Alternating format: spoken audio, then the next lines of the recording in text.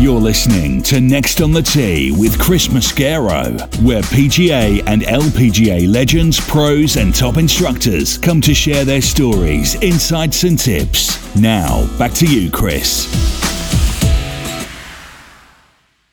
And now back with me here on the French Lick Resort guest line is PGA Professional Joe Grohman. Let me remind you about Joe's background.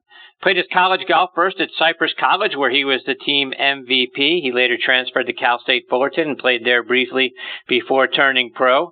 He's been the head golf professional at places like Whittier Narrows Golf Course, Chester Washington Golf Course, the Navy course at Seal Beach, where he met Earl and Tiger Woods when Tiger was 13. He's now at the El Dorado Golf Course in Long Beach, California. He was named the 2013 Southern California PGA Professional of the Year. And I'm a little embarrassed to say this, but it's been almost 2 years to the day since the last time that Joe joined me here on the show. So shame on me, but I'm excited to have him back with me tonight here on Next on the Tee. Hey, Joe, thanks for coming back on the show. Chris, thank you. Thanks for having me, man. Great to be back. I know. Shame on me. It's been 2 years. I can hardly stand it. Talk about what's been going on with you, my friend. Well, before we get into that, let me go back in time just for a second. Listening to Bob was phenomenal. What a well-spoken guy. And he was talking about Tiger playing through distraction. You mind if I share a Tiger story real quick? Please go right ahead. So it's the first time I'm playing with him and Earl. And every single time that Tiger went to hit a shot, Earl would start talking to us in the group like I'm talking to you. He'd start jiggling his change. And I thought to myself, man, that's so rude because Tiger's hitting his shot. So finally, like on the fifth hole, Tiger's over a putt. Earl starts talking to me. And I go, ugh. He looks up and I go, shh. And I nod over at Tiger that Tiger's putting. And Earl just keeps going. He goes, Joe, don't you know why I'm doing this? And I'm like, no, I have no idea why he's doing this. And I'm looking for the other guys for a little help. Meanwhile, Tiger's still going through his deal and makes his putt. Earl says, Joe, I'm getting him prepared to play through distraction when he gets on the tour.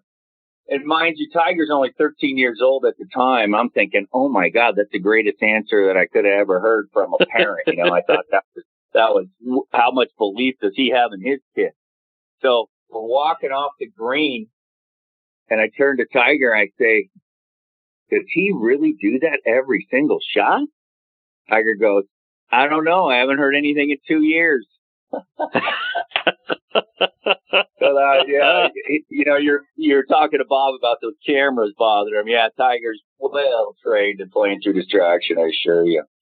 So yeah, that's right, and that's one of the things I wanted to talk and get your perspective too on, Joe. I mean, it was just very striking to me to think, here he is, it was one of the last few holes. I don't remember if it was on 16 or 17, whenever it was.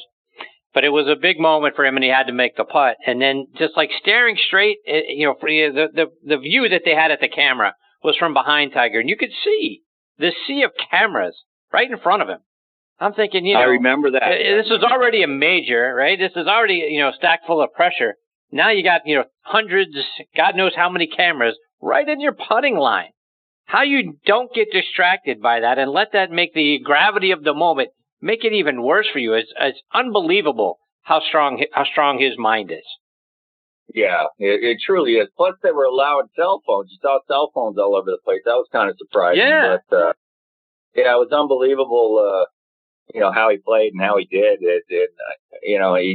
You want to say he's back. I mean, second place, solo second at the PGA. He's making he's missed one cut on it since he's been back. So, I don't think a win's too far away. It just can't be, It just can't be. No, absolutely. I mean, there's no question he's back. I mean, he was, again, he had the lead in the, back nine at the Open and faltered a little down the stretch and was, made this great comeback, on Sunday, here at the PGA, finishing, to your point, solo second.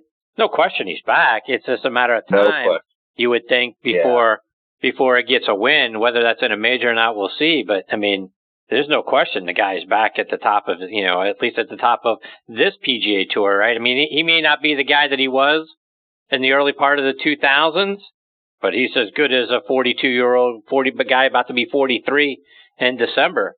Boy, I don't know that it gets better than that. Right, I agree. I mean, and if it wasn't for a record-setting performance, I mean, I think that was the PGA scoring record. Right. That was set in winning that. So, I mean, that was what Tiger was up against. So, yeah, it's great to see it. It's great to even have this conversation. Yeah. A year ago, we didn't even know what was going to happen. But exactly right. Right. Yeah. So that's exciting times. Right now, I'm actually in Las Vegas for the PGA show, the fashion and demo show. I did a disabled veteran clinic for the PGA Hope for the National PGA this morning at Top Golf over here in Las Vegas. So that went quite well. So now, we're looking outside the window from the Golden Nugget right now, talking to you. But it was awesome. We had a great time. Anthony Neto with Stand Up and Play was there. We had the pros from the Las Vegas chapter of the PGA were here. We had some pros from Southern California PGA were here to help out. Went real well. It's going to be our first annual. We're going to keep doing it every year during the show, so I'm excited about that. And the thing, as you alluded to a moment ago, Joe, talk about your foundation and the great things that you're doing for our wounded veterans. Our show goes out.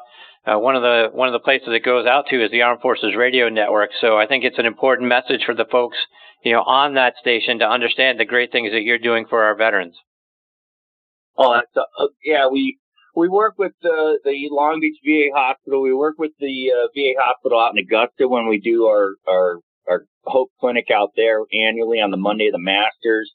We work with the veterans out in Hawaii the Monday of the Sony. I go down to Camp Pendleton once a month. With the Wounded Warrior West Battalion down there. And, there's no greater rehabilitative,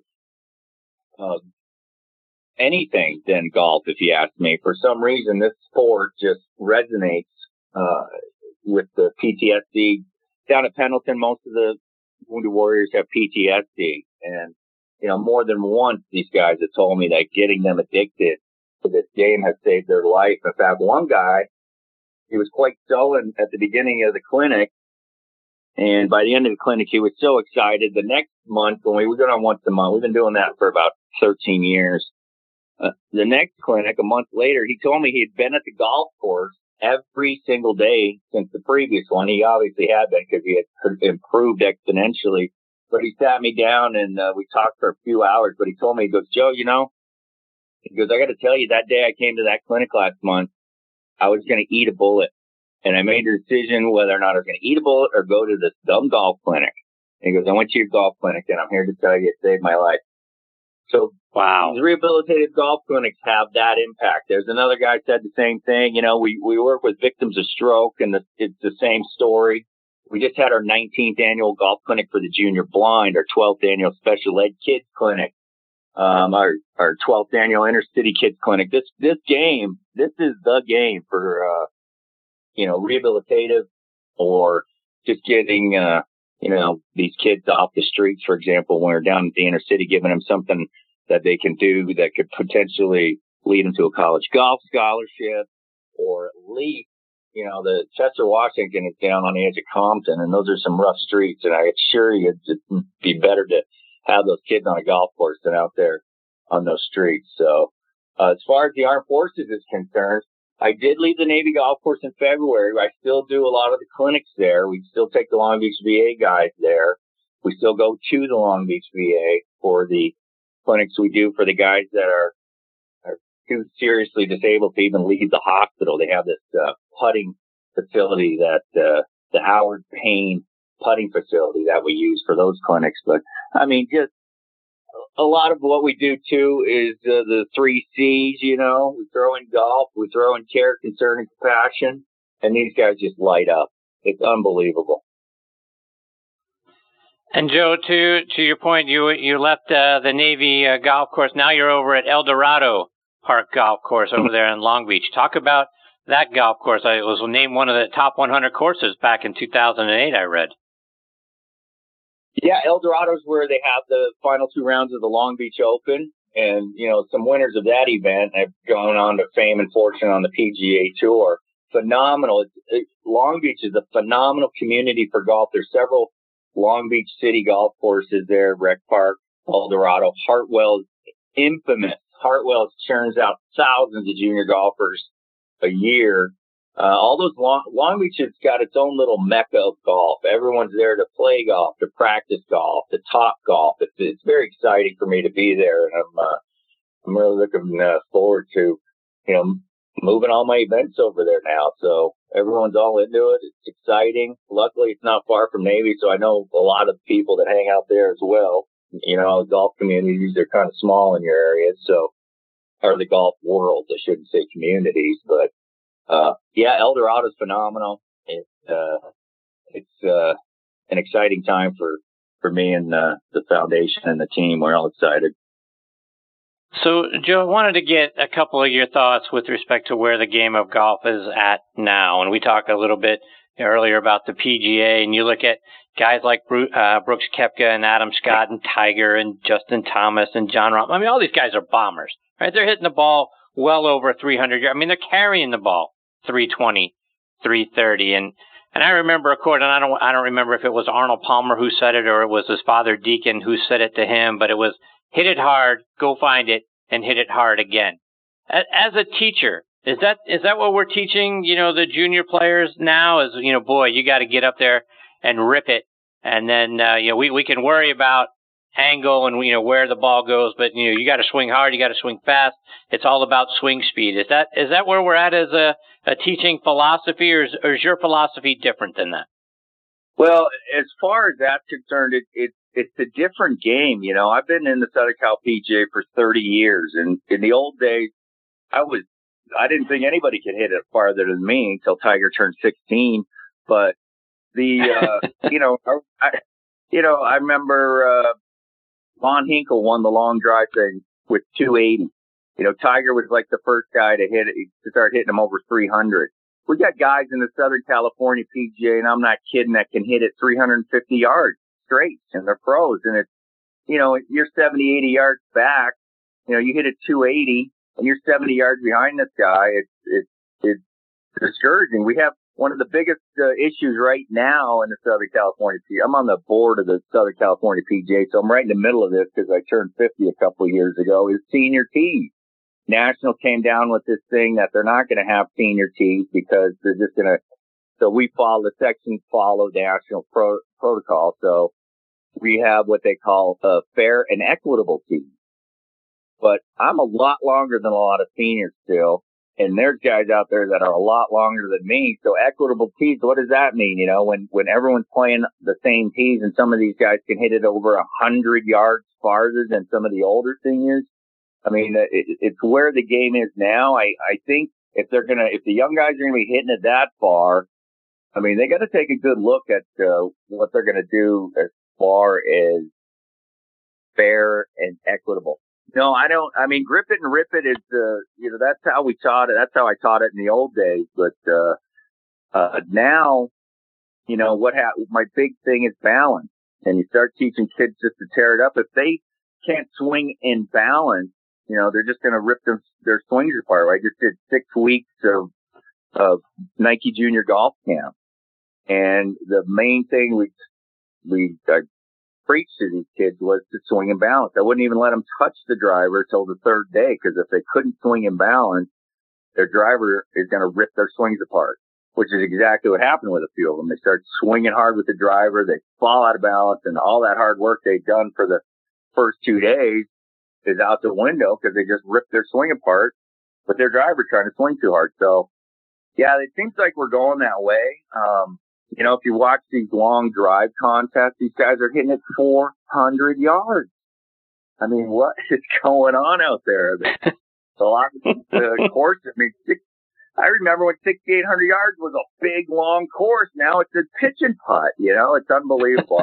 I don't know what the answers are. I mean, I know with the juniors, I want them to swing in balance. I mean, I don't care if they can swing as hard as they want when I leave, but when I'm there, I want them swinging in balance. If they can keep their balance and work their way up to swinging that hard, I mean, more power to them. But, if you start swinging for the fences and you can't keep your balance, you're going to have a heck of a time trying to groove a swing. It's not until you keep your balance that we're able to build on the swing. We're able to work on other mechanics. So if they're swinging out of balance, you can't do anything with them till they learn to not do that. Joe, just a couple more before we let you go. And we talked about this last time, but for folks that weren't with us last time, and like I say, it's been a while, one of the things that you talked about going back to Tiger was the racism that he had to deal with at the Naval Golf Course. And the things he had to overcome with respect to that, and the things he got blamed for that he didn't do, and the championships that he won that they didn't acknowledge. Do you mind sharing a couple of those stories? Well, for example, he had just won his first U.S. Amateur 2 weeks earlier. I get a phone call from this lady. She said there's a couple guys on the range hitting balls into the houses. So every once in a while, you know, the Navy ships would come in. We were affiliated with Naval Station Long Beach before it shut down. And, you know, we were home port to 42 ships. So the active duty guys would come over. It was military only. So they were literally on a base and start drinking, get crazy. Once in a while, they just start firing them into the houses, either on purpose or probably not on purpose. They probably just, that was their swing. But, so I go out there, I see Tiger on the range by himself and said, "Hey, champ, you see anybody out here?" He said, "Yeah, a couple guys just went down by maintenance." So, you know, when you go by maintenance, you can either hop the fence and escape the course or sneak onto the course going around maintenance. So I drove out on the course. So I'm driving around. I'm hanging out. I'm not in the shop. So I'm taking my time getting back. I come back along the range and there's Tiger's balls sitting there. Tiger never would leave balls on the range. He would hit them all. And I go run into the shop. My first thought at the time, Earl's heart was getting a little bad. I was thinking, you know, something happened to Earl. There's no way Tiger's leaving those balls there. I go in and Scott Bonnet, the other pros in there. I said, "What happened? Where's Tiger?" He's literally crying. And he said, "Bill kicked him out of here." And I'm like, "What?" So I go down and I talk to this guy who's no longer with us. And I said, "Bill," I go, "what did you do?" And he said, "A neighbor lady called and said, little black kid was hitting balls into the neighborhood. So I kicked him out of here." I said, "Bill, that's BS. I took the phone call." So this guy had a little bit of thing against Tiger and kicked him out of there. You know, so I go running over to Tiger's house. And mind you, he's 2 weeks away from going to college. He's 2 weeks removed from winning the U.S. Amateur Trophy. There's a bunch more underlying stories. He just hadn't done that. You know, the Navy could have had the best recruiting tool they could have ever hoped for. If he hadn't done it. I go to Tiger's house. It was like Tiger had already told Tita and Earl what had happened. It was like walking into a funeral parlor. And I said, I asked Earl, "If you want me to talk to General Lyles, who was a 3-star general at the time, African-American, who played golf there, and tell him what's been going on?" And he goes, No, we don't want to involve General Lyles. We don't need that. So I asked Tita. He goes, "No, forget Navy." So I asked Tiger, "You want me to tell General Lyles what's going on?" He goes, No, forget it, Joe. I mean, I wanted to blow the lid off of all this. It was just a dirty little secret, you know. And mind you, it wasn't the patrons. It was just a handful of people in management that just did everything in their power to stand in this kid's way. Again, it's military only. So you're talking about a golf course where the first tee's empty at 10 o'clock in the morning. Tiger literally had the place to himself. So just a handful of people that worked there, older people that were kind of born and raised in the days of segregation. You know, outside of that issue, they were great people, but they were just born with that weird little problem. They had a problem, you know, and yeah, that was a tough one. Anyway, that he goes off to college. Oh, before he left, like a week later, this was a big thing. A week later, he calls the manager sort of as you know, to let him know whatever, I can't remember the term I'm thinking of, but he calls the manager and asks him if he wanted to display the U.S. Amateur Trophy at the Navy Golf Course. Now, Pete and Earl were just done. They didn't care, but Tiger, was a peace offering. That's on, you know, I felt it was a great gesture on Tiger's part. He rose above the whole nonsense, the whole thing. here's the U.S. amateur champion getting kicked out of the Navy golf course because some guy doesn't like him. And Tiger still had the grace to offer to display the trophy at Navy, which is where it should have been. Navy was his home course. And the guy didn't even have the courtesy to reply to Tiger. There was not a yes, there was not a no, there was no reply. And that, I mean, you'll never hear Tiger say it, but that was what did it in for Tiger. Yeah, that was when he was done with it. It's like unbelievable. No kidding. Yeah, it was. Yeah, I mean, there's a lot of little stories. You'll be able to read about them here in about a year when I finally publish my book. I wrote a book about all that like 20 years ago, but as a Navy employee, I've never been able to publish anything like that. You know, like the golf book I wrote that Earl wrote the forward to that has me and Tiger on the cover that you can get at howtogolf.com. I've never been able to market that in all these years because I've been a Navy employee. And you can't be the Navy head pro and make money off of saying that doesn't go to the Navy. So now I've been at El Dorado for about 6 weeks. That's all changed. So it's game on now. So you guys, I mean, you'll get the nitty gritty. When people see what Tiger was able, and that's just one story. There's a bunch of all this nonsense like that Tiger was able to, when you hear it, you're going to see just how gracious Tiger really is to not get, to go to that level. He stayed above it, and it's going to be impressive what a young man like that, this stuff could have made him so sour and angry and bitter, and he just stayed above it. Of course, you learn that from Earl and Tita, but you'll be impressed on what he was able to not let get to him in that regard. Because, I was at Chester, Washington, which is right on the edge of Compton and South Central. And a lot of those kids that get exposed to all that, it ruins them. It just jades them, and then that just sends them down the wrong path, But Tiger's able to stay above all that hate, and he hasn't done too bad for himself, if you ask me. Agreed. Joe, before we let you go, let our listeners know, how can they stay up to date with all the great things you're doing, whether it's online or it's over social media? Facebook, Joe Grohman Golf Foundation. Well, my foundation website is joegrohmangolffoundation.org. It's a mouthful, but that has all the stuff we do, and I post all of our events and all that on that. And howtogolf.com is where they can get that book that Earl wrote the forward to it. It's mostly pictures with big print. It was the first interactive golf instruction book where you can literally lay it on the ground, see the picture, and see the giant 1 and 2 sentence descriptions, and literally read the book as you manipulate through the pictures of what you're trying to do. So I thought that was pretty cool. We wrote that one at Tiger and Earl's house, by the way. And it's in Spanish and Korean too. So, but that's at howtogolf.com, www.howtogolf.com, and www.joegrohmangolffoundation.org. On Facebook, Joe Grohman and Joe Grohman Golf Foundation. Joe, it's fantastic having you back on the show. Thanks for taking some time away from your stuff that you got going on there in Las Vegas to join me and jump on the show. I hope I'll be able to get you to come back on the show much sooner this time around, because it's great catching up with you, my friend. Oh, it's my pleasure, Chris. Thank you so much for having me. I always appreciate it. Take care, Joe. All the best to you and your family. We'll catch up soon. Okay. Thank you, Chris. Take care. See you, Joe. That's Joe Grohman, and his last name is spelled Grohman. So great stuff from Joe, and got to have him back on much sooner than 2 years till almost a day. But great stories and terrible stories with respect to Tiger.